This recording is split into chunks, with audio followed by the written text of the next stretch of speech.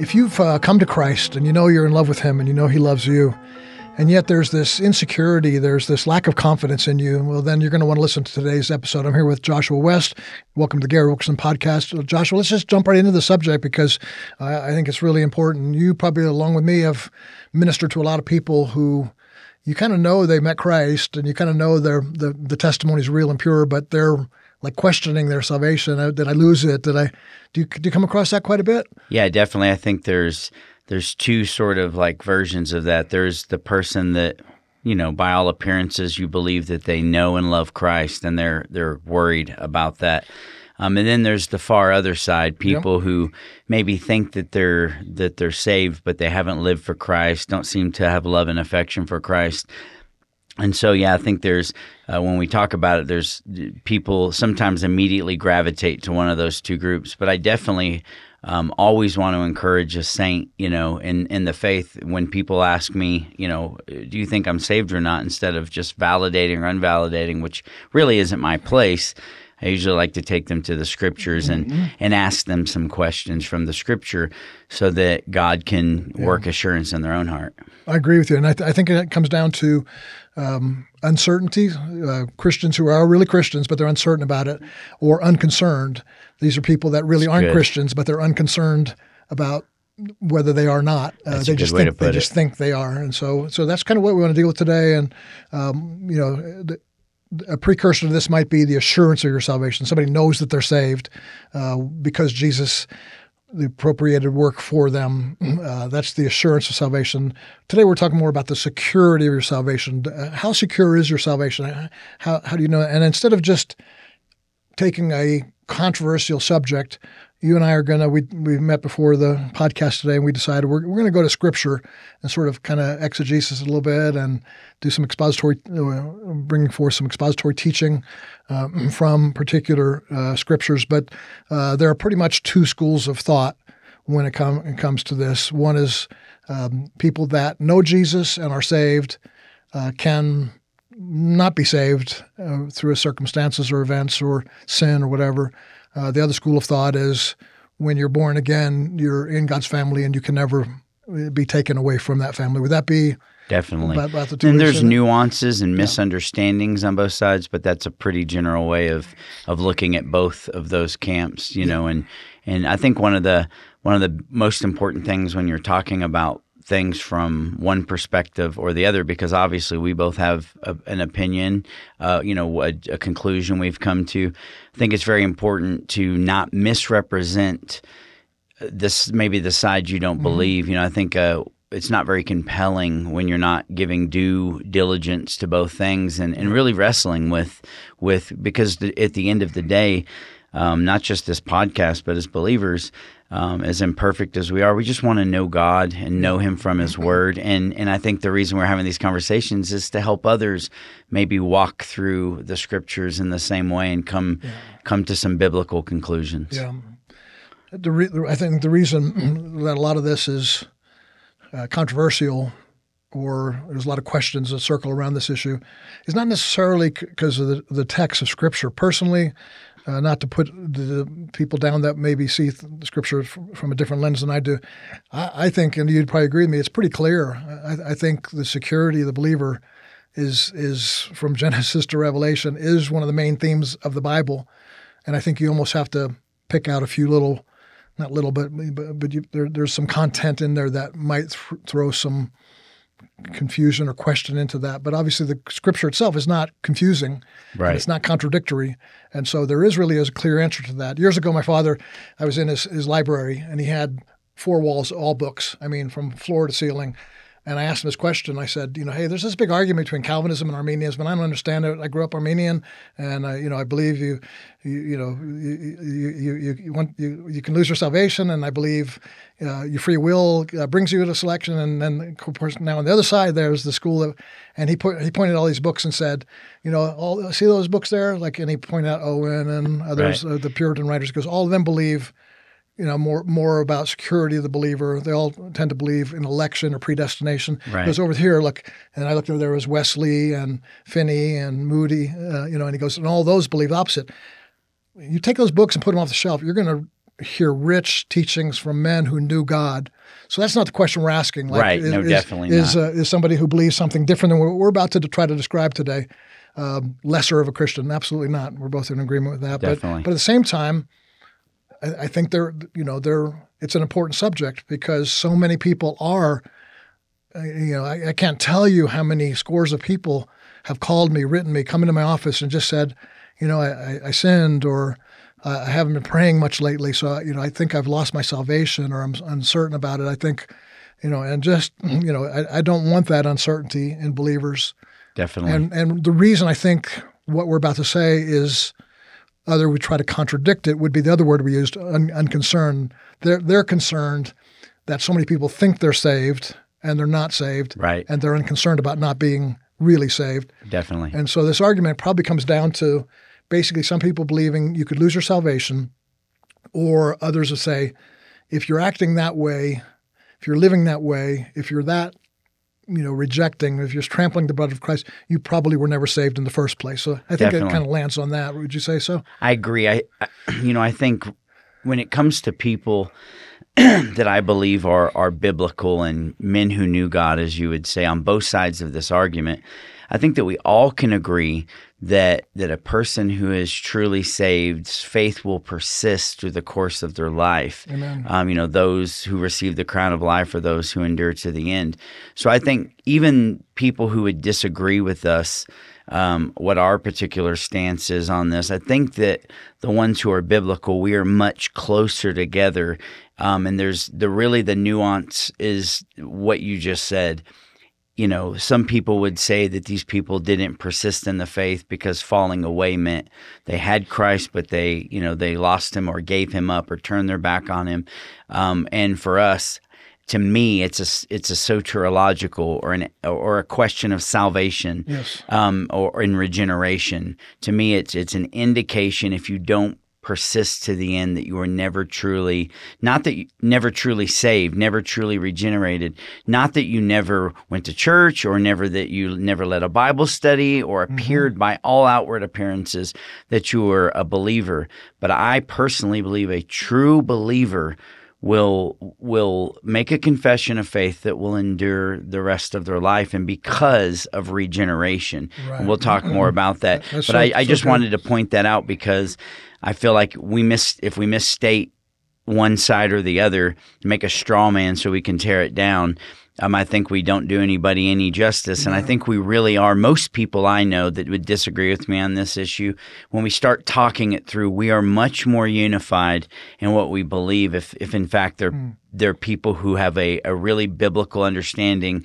And then I think ultimately the second tier of that is people that may have strains of legalism or works-based theology sometimes would distance them from us, but people that believe that we're saved by grace alone, through faith alone, in Christ alone, the end. I think that both, if we really believe that God is the one saving us, regenerating us, sanctifying us, ultimately glorifying us, like it says in Romans 8, I think that even if that person thinks that you are saved, but you could turn your back on it, we would agree on 9 out of 10 other things. Yeah, and back to the why. Well, then if we agree on 9 out of 10 things, and the 10th is, if we count it as insignificant, then we probably don't even need to be talking about it today. But I do think there's a significance to it. There is. And I think why, I would just, I have in my notes here 3 things I think that give why is the security of salvation a necessary topic? Why is it something that's important we know? And I put because I believe it's God's word for us and to us. It's that, so we want to be accurate in handling the word of God. And I hope we build a strong biblical case for where we're headed today. Number 2, I'd say it brings peace that God has provided for us. So we're providing, the peace I give to you, what Jesus had commented to us. Well, we want to, as preachers and teachers, we want to help people be secure in that. And third, I'd say it advances sanctification that God is encouraging us to walk in. I have found that people that are constantly in fear, I sinned, I lost my salvation, I haven't prayed for this month, I must not be saved anymore, or just that almost demonic feeling like God doesn't love me anymore, I must not be saved anymore, that will not produce sanctification. You'll get your eyes off growing in Christ. You'll stop being hungry for the Word because you'll just be living in fear and anxiety. And so I think for those three reasons we need to nail this down and own it and believe it. And again, there's going to be people listening to us today. They're going to disagree with us. Most of the people in our realm of ministry probably see things differently than us. Definitely. A lot of the people that I teach with in different churches come from a different background. I spent the vast majority of my ministry being more on the side of losing your salvation, you'd almost call it works-based in some ways, but transitioning into this the past 10, 20 years, a slow process of developing this, of just getting a conviction of what I believe is the truth of the gospel, has done these three things in my life. I think I see God's word, I see His peace, and I see the sanctification development. Not to say that people that don't agree with me can't be sanctified or have peace. Totally. But I think that it does increase the certainty of these things in our life. So why don't we start digging into Scripture? Let's Joshua, let's take first some Scriptures. You've got Galatians 5, Romans 11, Revelation 22, Galatians 5, 1 through 5. I have Hebrews 6, 4 through 8, Hebrews 10, 26, 2 Peter 2, 20, 1 Timothy 4, 3. So we've got a lot of Scripture to cover. And these would be Scriptures that would be, if a group of people are saying, and teaching to their congregations, to those that are discipling and mentoring, be careful because you could lose your salvation. These would most likely be the Scriptures that they would use. For sure. All right, so you ready to dig in? Definitely. You want to start with Hebrews? Yeah, go ahead. Okay.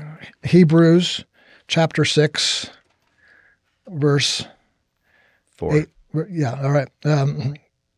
For it is impossible in the case of those who have once been enlightened and have tasted of the heavenly gift and have shared in the Holy Spirit and have tasted the goodness of the Word of God and the powers of the age to come, and then have fallen away, to restore them again to repentance, since they are crucifying once again the Son of God to their own harm and holding Him up to contempt. For the land that has drunk the rain that as often falls on it and produces a crop useful to those for the sake of it has been cultivated, receives a blessing from God. But if it bears thorns and thistles, it is worthless and near to being cursed, and its end is being burned up. And we'll go to another scripture here in just a little bit, but let's stop there for a second. This seems to be, if I'm real honest and just, even though I believe in the security of the believer, I believe that, I hate to use the phrase because it's controversial, once you're saved, you're always saved, which is, I think in itself is a horrible thing to be controversial. Yeah. As if people don't want that. Like, I want everybody to get saved, to be saved forever. Right. And I don't know, the only reason I can see where that would be a statement that would cause people to be stirred with anger would be to say, again, what we said earlier, well, what about these unconcerned, these people that are living in sin? Right. We're about to make a case saying that a truly born-again believer that has a new heart, a new covenant, and I will put my law within you, is not going to be a person who lives in sin, who lives in disregard, who tramples the blood of Christ, who falls away, and then wants to be restored again. This is a person that Christ has brought into His family, and you and I both have children. Nothing our children can do would ever allow me to say, you can't use the name Wilkerson anymore. Right. You are no longer my son. Now, people do that. Definitely. But I think I wouldn't do that because I know my Father has given me that grace, my Father in heaven. And also, so this passage of Scripture, one thing I'll start off first of all, because in my background and heritage, there was this sense of backsliding, falling away, and then coming to the altar or, confessing to the pastor and the pastor saying, well, you need to, get saved again or repent and come back to Christ. You've fallen away from grace, so now you're living in sin, so get saved again. The problem I always had with that, even when I was living in that kind of doctrinal theology, was this verse 6, then having fallen away to restore them, having fallen away to restore them again to repentance, since they crucifying once again the Son of God. It's saying here, if there is such a thing as falling away, you're done. Right? Am I saying that correctly? Definitely. Yeah. So a lot of these texts, and with all charity, I say this, a lot of these texts I also grew up hearing, and really is more of this sort of language of reprobateness. This idea, the Hebrews 6 passage and the Hebrews 10 passage is almost like not that you can backslide, but that you're crossing a threshold that you can't go back from. And I think, we have to firmly establish from the outset a soteriological or a salvation-oriented opinion and belief that salvation is a gift of God, grace is a gift of God, lest no man should boast.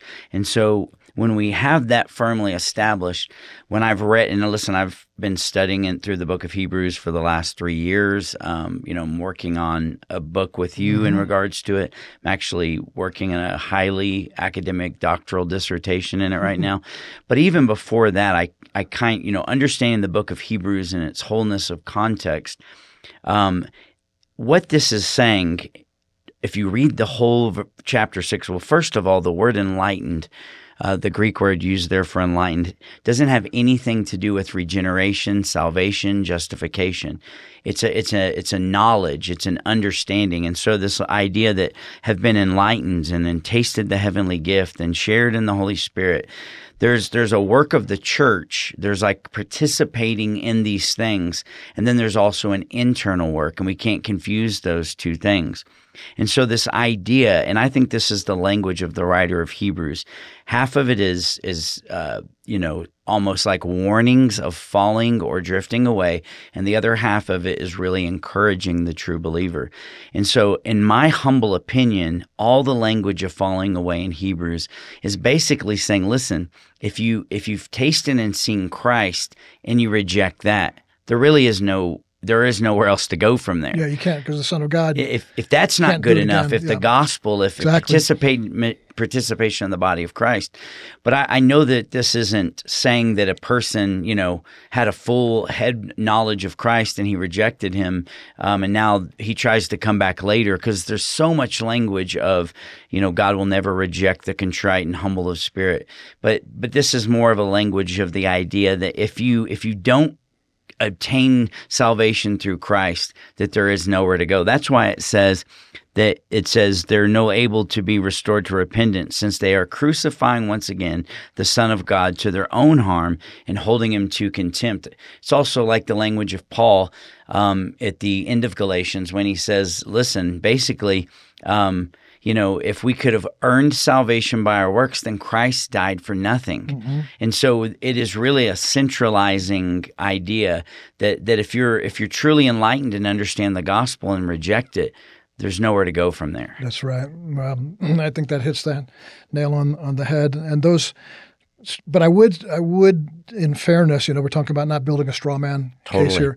In fairness, it really, out of all the texts that we're about to take a look at today, this one, would I say, probably gives the most credence to somebody if they really wanted to say, I think you could fairly interpret this scripture saying, like, this sounds like a Christian. No doubt. But I do agree with your outcome of this, that I don't think this person was. And we'll talk about that here in just a minute. But some of these words, taste and share, tasted used twice, and once been enlightened. You once had some light coming in. You once started tasting these things. In context, Hebrews was written, the commentaries tell us, to a very small church in Rome, Jewish Christians who had become believers, a lot of Jewish people in Rome at the time. And so their community, this small, tight-knit Jewish community, within that smaller community, even a smaller community of Christian Jews now, had come together, probably in a house church. And many of them were being persecuted not only by the Romans, Nero and others, but also being persecuted by the Jews. And so a lot of them were like, okay, I came, my friend invited me to this house church, and I came for several weeks, saw the Holy Spirit move, heard the word of God. It was brilliant. My heart was moved, and I got emotionally touched by these things.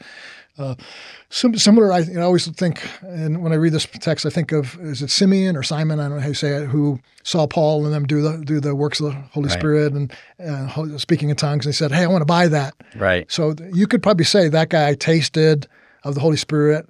He was following Paul around, so he heard the teaching of the Word of God. But, Paul pretty much called him a son of the devil, not a child of God who was Right. confused or uncertain about his faith.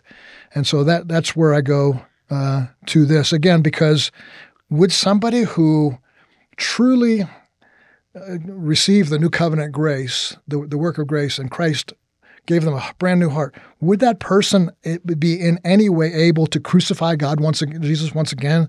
Would they be able to hold him, to harm him and hold him up to contempt?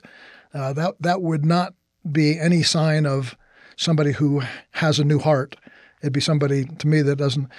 And there's a couple other scriptures here that I think right after that would say like, I love verse 9. So remember reading things in context, right? And so he's giving this warning to the small church. Don't, hey, you're getting in, you're starting to understand this thing. It won't be long till you're saved. Don't trample this now. And then he says, rain that falls on and produces a crop useful is cultivated. So in other words, you're in the church, it's starting to rain on you, and now it's producing fruit. You're getting saved, you're getting sanctified, you're getting filled with the Holy Spirit. But if it bears thorns and thistles, which a Christian does not bear thorns, a good tree can't produce good fruit. Right. A good tree can't produce good fruit. No, I know what you meant. Yes. A good tree only produces good fruit. A bad. Correct. So he's saying here, you're bearing thorns and thistles. That means you're not a good tree. That's right. So that means you're not born again. Definitely. To me, it doesn't. It is worthless. Is the writer of Hebrews calling somebody who's a Christian worthless, near to being cursed, at the end being burned? If so, what is the significance of the work of Christ on our behalf, who are worthy of being burned, who are worthy of being cursed? That's who we would be in ourselves. So that Jesus did this work for us, and I believe it's an eternal, irreversible work. And so he's distinguishing here. There's the rain in the small home church in Rome is falling on both you guys. But you're not a tree that's bearing fruit. You're not a good tree. You've become a good tree, not because you started good works, but because you had trusted in the finished work of Jesus. The capstone on this to me then is verse 9. Though we speak in this way, this warning way, don't do this, don't be a bad tree, get saved. Though we speak in this way, yet in your case, speaking of those beloved, in other words, now he's speaking to his brothers and sisters in Christ, beloved, we feel sure of better things. So in other words, we're sure this is not happening in your life because you're part of the beloved. You're my brother. Definitely. My brother in Christ is not a thorn and thistle tree. He's not worthless. He's not about ready to be cursed. He's a brother, and I'm sure of better things. Now, you know more than me because you've been studying Hebrews more in depth than I have. The better things is one of the main themes of the book of Hebrews. Better sacrifice, better covenant, better blood. It speaks better than Abel. And so I think it's powerful that he uses that little phrase there, better things. Yes. It's these better things, better than the law, these things that belong to salvation. Eternal things. Yeah, right. Because these things that he just describes. Not temporal things, not foreshadowings, not placeholders. And this is all of the language of the entire context of the book of Hebrews. Yeah. If you let me jump in for please, a second, yeah. I'll tell you, one of the things that we have to remember is that there's language of the internal work of salvation. Paul gives a lot of these sort of explanations in Romans. I mean, it's a very technical, internal, the product of salvation. Here's what happens in your heart. Here's what your life will produce. It's a theological writing. Hebrews, while is a deeply theological writing, is more towards a church. Mm-hmm. And a true pastor of any church is always under the understanding that the church is going to be made up at any given time of the beloved, those who are in Christ, and those who are maybe approaching Christ but that are not truly saved yet. And I think two things you hit on in that last little section is the word beloved is never used in the New Testament one time except to talk about people who are in Christ. There is no language like, hey, the beloved lost, or no, it's a very specific term talking about those who are part of the church. These are Christian people. And so I think that bouncing back and forth language can be what's confusing because he's talking, to a group of people.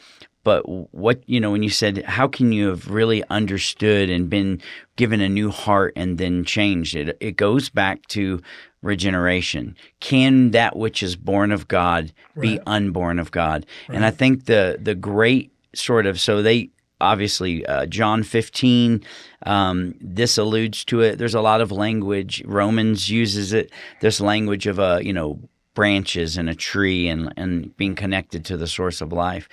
But another analogy used to sort of explain that, which I think is very applicable here, is the Matthew 7 discourse, where Jesus at one point talks about a good tree will bear good fruit and a bad tree will bear bad fruit. A good tree cannot bear bad fruit and a bad tree cannot bear good fruit.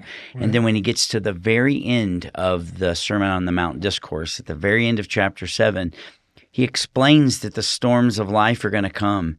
And he talks about two houses that are seemingly identical. Mm-hmm. They both have the same construction. They're both built. He doesn't say one house was shoddily built, one was well built. No, the only difference between these two houses, the one that crumbled and the one that stood, is one was built on the rock, which we know Christ says is him. Yeah. And so to me, this is the evidence of the enduring nature of a life built on Christ, in Christ, reborn in Christ, will not crumble, will not fall. I'll just say this last little thing. I think I keep saying this is an issue of soteriology or an issue of regeneration, but I think it really also has to do with how you view salvation as a whole. Christianity, I always like to say, is not a works-based religion. It's an evidence-based religion. The fruit of the Spirit, the evidence, you were talking about that piece earlier. Well, the evidence, some of the evidences that we are in Christ and born and reborn in Christ is love, joy, and peace. The love of God that transforms our life, rebirths us, gives us a new heart. The joy of our salvation. In the biggest crisis of my life, even when I'm sad and brokenhearted, burying a loved one, going through just the most, horrific experience, even though I'm mourning, the joy of my salvation is intact. The peace that passes understanding is there. And so obviously these are internal evidences, and then there's the external ones. Then you'll be patient, kind, good, absolutely, gentle, faithful, self-controlled. But I think that this is evidence of salvation, and I think we have to at least say this one thing. The question is, a true profession of faith that's born out of real belief in your heart, regeneration, actually be reborn into Christ. At that point, if your salvation is sure and real, who is saving you? Who's sanctifying you? And that's what it really comes down to. Who's keeping you? Who's keeping you? Who's saving you? And Romans 8 tells us that the ones who are called were also kept and justified, and goes down this list, and ultimately will be glorified. Yeah. And so I think now I will say one thing. If you take Hebrews 6:4 through 6 by itself, it's an uncomfortable verse, and it is sort of scary. And I don't think that's bad. Yeah. I think the idea of this self-examination that Paul calls us to in 2 Corinthians, it's important to examine yourself, to see if you're truly in the faith. And so I think that sort of examining ourselves isn't like, have I done enough good works? Or did I say, something I wish I wouldn't have said? No, the fruit that we're bearing is this fruit of evidence that our surety is in Christ, our reward. And a life that is built on the rock will look different in every storm and season of life. Praise the Lord. And I think the thing is when we're in this middle place where we're struggling back and forth, where we see someone and we're not really sure where they are, God knows if they belong to Him or if they don't. And so, anyways, I think it's an issue. It's an issue of regeneration and who's saving us, and who saved us, and who ultimately will save us. Yeah. Thank you for saying that. That encourages me. I would encourage those listening to rewind the YouTube video about 60 seconds or a minute and two, and hear what you're saying about Matthew 7 and the two houses. I'm glad you brought that up, because it inspired me, because if you superimpose it upon this chapter 6 of Hebrews, you get almost a parable that Jesus is teaching about Hebrews 6. He's saying the verses 4 through 6 person gets the rain and the storms. But if you think about it, they didn't build during the rain and the storms. The parable doesn't go into this. They built probably when it was a nice sunny day. Right. So they got the sunshine as well, and they got the good building materials, both of them. But one, I would say, verse 4 through 6 was built upon the sand, Right. and then verse 7 and 8 speaks of those, the good tree. That would be an analogy to the built on the rock. And these are the better things that to be built on the rock. That's the thing that belongs to salvation. And just what you said, what it produces in verse 10, for God is love. All right. And then verse 11, having full assurance. And that's kind of what we're talking about today. We're not coming up with that phrase ourselves like, oh, why are they talking about full assurance? Well, because the Bible does. To have full assurance of hope, because there's love, hope, until the end. So that you may not be sluggish, but be imitators of those through faith and patience and inherit the promise. Love, hope, and faith, which obviously reminds us of some other writer that spoke about the greatest of these is love, but there's these three things that we have. So that he's speaking of what you're talking about, the peace and the things that come into somebody's heart. So that I wanted to comment on that. Great parallel between those two passages of scriptures and how that you talked about the pastor too. So both of us have been pastors for many years. We know that within our church there's people that we're warning because it seems like they're building their house on the sand and they haven't come into the rock, which is Christ Jesus. And so we're warning them, but we're not warning those who are on the rock. Hey, you just think you're on the rock. Right. We want them to be secure. We don't want the one on the sand to be secure on the sand. And that's where that confusion comes in and people thinking that, we're trying to just anybody who says a prayer or whatever. But the thing you're talking about with salvation, that's probably the root question is what happens when, the old man is done with and a new man is put in you. Old heart's gone, a new heart, stony heart gone, soft fleshly heart, the seed of God put in you.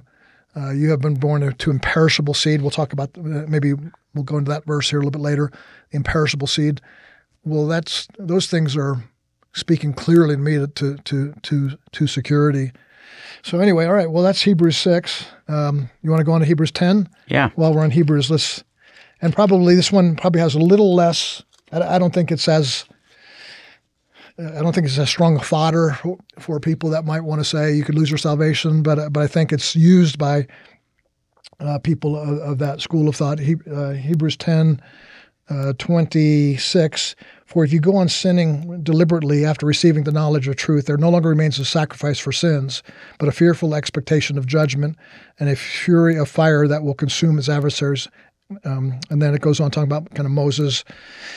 But if then verse 38, let me skip to verse 38. But the righteous one shall live by faith. If he shrinks back, my soul has no pleasure in him. And then the Hebrews writer does the same thing he did in Hebrews chapter 6. But we are not of those who shrink back and are destroyed, but of those who have faith and preserve their souls. Yep. So it's the faith in Christ that preserves us.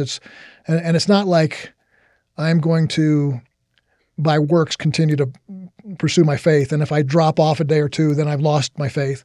Right. It's living in, and I've talked about that in the past, having the faith, the salvation faith, that's what preserves our soul, not us or not our works, but we're not of those who shrink back. And so, this one is, and because in verse 28 and maybe on through 31, he's talking about those who set aside the law of Moses. They're gonna be punished. Vengeance is God's. God's children following the law of Moses who didn't follow it would be punished. How much worse then is those who have spurned the verse 29, spurned the Son of God and profane the blood of the covenant by which he was sanctified and outraged the Spirit of grace. Again, the child of God does not spurn or outrage the grace. They know they're saved by grace. So I think it's clear we're not of those who live that way to be destroyed. If in fact we're in Christ. Yeah. So it's simple. So, but here's how it was taught to me: if I go on sinning deliberately, and just stop there. So you're 15 years old and you're starting to explore pornography or masturbation, Right. and the preacher goes to you, if you keep on sinning deliberately, you're how much worse a punishment. And all of a sudden it's like, oh, I'm not saved. I remember a time just going for a walk, and after hearing one of these messages, like, if you lust, you've lost your salvation. It's just like, how frustrating, because I would cry, oh God, I don't want to lust. I want to be pure. And you have put this love in my heart for you, and I want to maintain it, but I'm deliberately sinning. Right. I'm going back to the same stuff. Definitely. And I just wish somebody at that time would have said, hey, you're not the one who shrinks back. You're struggling. You're immature. God's with you. Grace is upon you. You're going to grow. You're going to overcome this, which I did, thank God, because you had faith and it preserved your soul. Yep. You didn't lose your soul. It preserved your soul. Faith preserves your soul. It doesn't cause you to lose it because you're struggling with sin. Right. So this again is talking to me. It's talking to. I'm sorry, I'm going on so long here. No, it's good. But it's this Hebrew church thing I'm talking about again. That little church. I liken it to. I moved from New York City to the south in Texas, and the church culture was very different.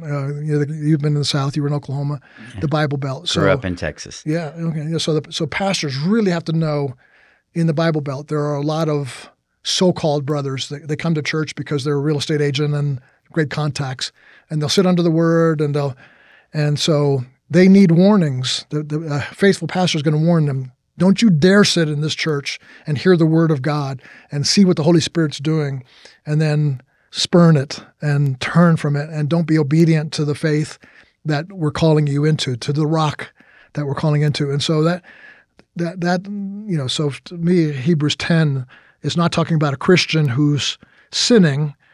It's talking about someone who's deliberately rejecting Christ, spurning. Rejecting Christ. Yeah. Yeah, and I think one of the biggest things, some advice, obviously I would give this advice in any context, to learn to read the Bible in context.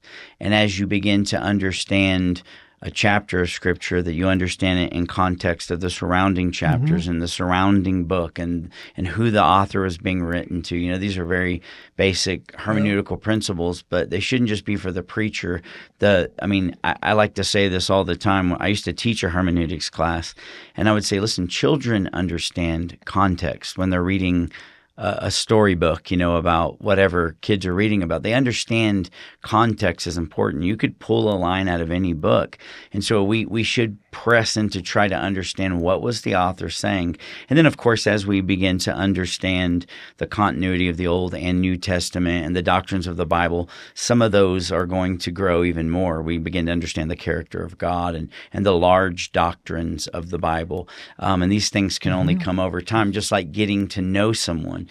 Getting to know you, I get to know certain things about you, but living in close proximity to you, I learn a lot more about you and the things you say. And even sometimes, not that God ever does this, but things you say, but I really know what you mean because of the context and the relationship. So I said all that to say this.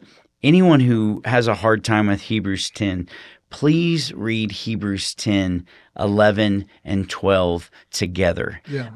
Obviously in light of the whole book, but those 3 chapters really tell a story. It starts off with a group of Christians who are under great persecution, like Gary said, from the Romans, from the Jews. And because they were Jewish people, the temptation was to fall back into the Old Covenant. And so this persecution comes. If we go earlier in Hebrews 10, it says that they were being imprisoned, they were being, their property was being stolen from them. And so he was telling them not to hold fast to their possessions or to the church, but to the one thing that will never fail them, and that is faith in Christ. And so as we go through 10, 11, and 12, you have to keep that in mind. So when you get to the place where it says that, remember, under the Old Covenant, someone could be killed based on the witness of 2 or 3 people. How much more of an indictment is it if you, in fact, trample the blood of Christ? How do we trample the blood of Christ?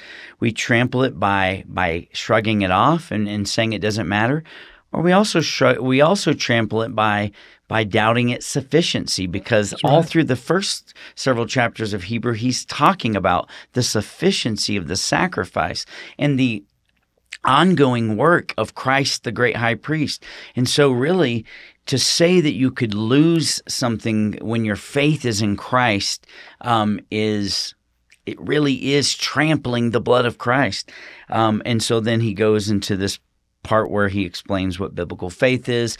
And then in chapter 12, he basically explains that in light of this sort of historical view of faith, now here's how you go for, keeping your eyes fixed on what? Your works or what you did today? No, keeping your eyes fixed on Jesus, who himself is the author and finisher of your faith. And I think the last thing I would say about this, I know time's running low, but I think for me, just to someone who's an honest person who really wants to come to grips with one side of this discussion or the other, I would say for me personally, I was raised believing that you could lose your salvation and lived in fear of it, even in my early Christian walk.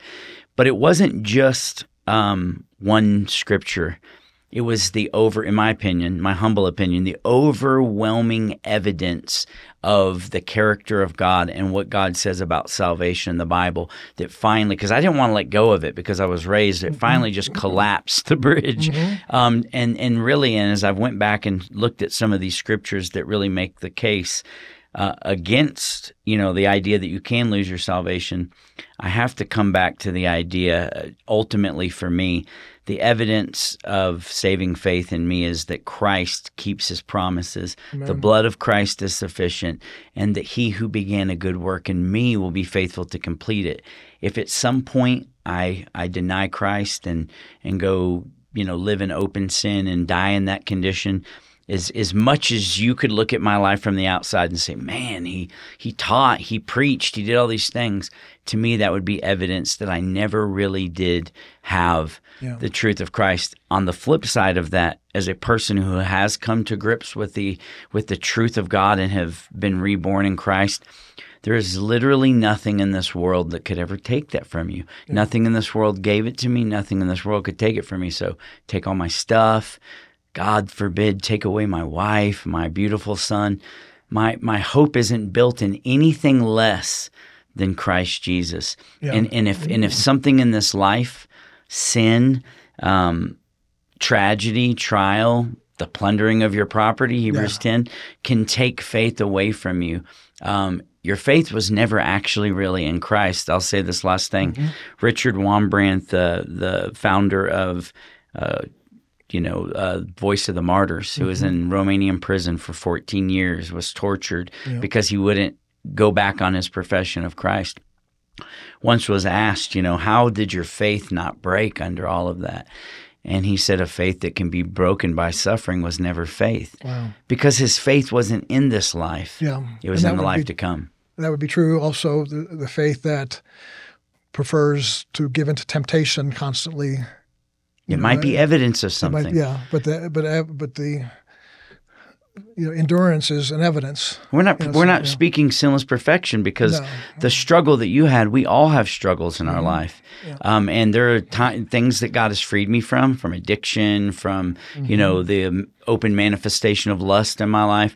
But God is still working on me. There are other sins in my life that God is sanctifying out of my life. The difference is today I don't mourn the consequences of my sin. I mourn over sin itself. Amen. Because I love God. That's really good.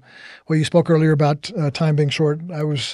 We have 6 or 7, 8 scriptures, and then we want to look at the ones that support biblically what we've been saying. You've alluded to a few of them, but I think what we'll do is we'll cut here, and then we'll come back and do part 2, maybe even a part 3 of this thing, because I think it's worth taking time to do it well, to describe this well. And I'll just close by saying we're not trying to say we want to add our voices to this historic event of 2,000 years, this historic debate of 2,000 years. We're not here just to say, hey, look at us. We decided this. Honestly, I'm going to be just forthright with everybody here. I am trying to convince people to believe that salvation is eternal, that true work of the blood of Jesus Christ is sufficient for my endurance till the end, to keeping power. And we will give 7 or 8 scriptures that clearly do that. And I do believe if people are concerned about, well, this scripture seems to say that, and this scripture seems to say that, it doesn't. They don't say 2 different things. They can only say one thing, so you have to choose which it's saying. And so we're going to lay out the case, but we are, I think, a biblical preacher is in the pulpit, and this is a little different than a pulpit, but it's kind of our pulpit, is trying to bring people to a decision about truth. Let me just make my little declaration as well. I have come to believe through the scriptures that those who are in Christ, that nothing will be able to snatch us from his hand. Right. Or some people would say, but you can jump out of his hand. And we'll get into that later. Right. But that's something. That's not nothing. That's Jumping not out of his nothing. hand is Right. something. That's something. Yeah. But I would say that for me, humbly, with all the charity that we can disagree on things and have honest, charitable discussions about them. But if we weren't convinced of this, we wouldn't be preaching on it like anything else. And so this isn't a place to break free and to divide up and to say that. Yeah. But I believe that we should say these things because we believe this is what the Word of God teaches. Yes. And no, I was just going to say, and so I can't. Anytime there's an issue in the Bible that's controversial, because what's controversial today may be different 15 years from now. There may be some things that today if we have that conviction from the Word of God, we have to teach it. And I'll tell you what, I can listen to a man of God that I don't necessarily agree with everything, but gets his convictions from God's Word and stands by them. I have a lot more respect and even fellowship with that man than I do a person that says, we can't really talk about anything because people will. No, I think this is what it really means when we say iron sharpens iron. And so it is important. It's not essential, but I would hope that someone on the other side of this would lay out their case biblically as well too, so that we can learn from each other. Yeah, I think the essential part, if I were to say there was something essential to it, I would say it's this idea of a pastor warning his people.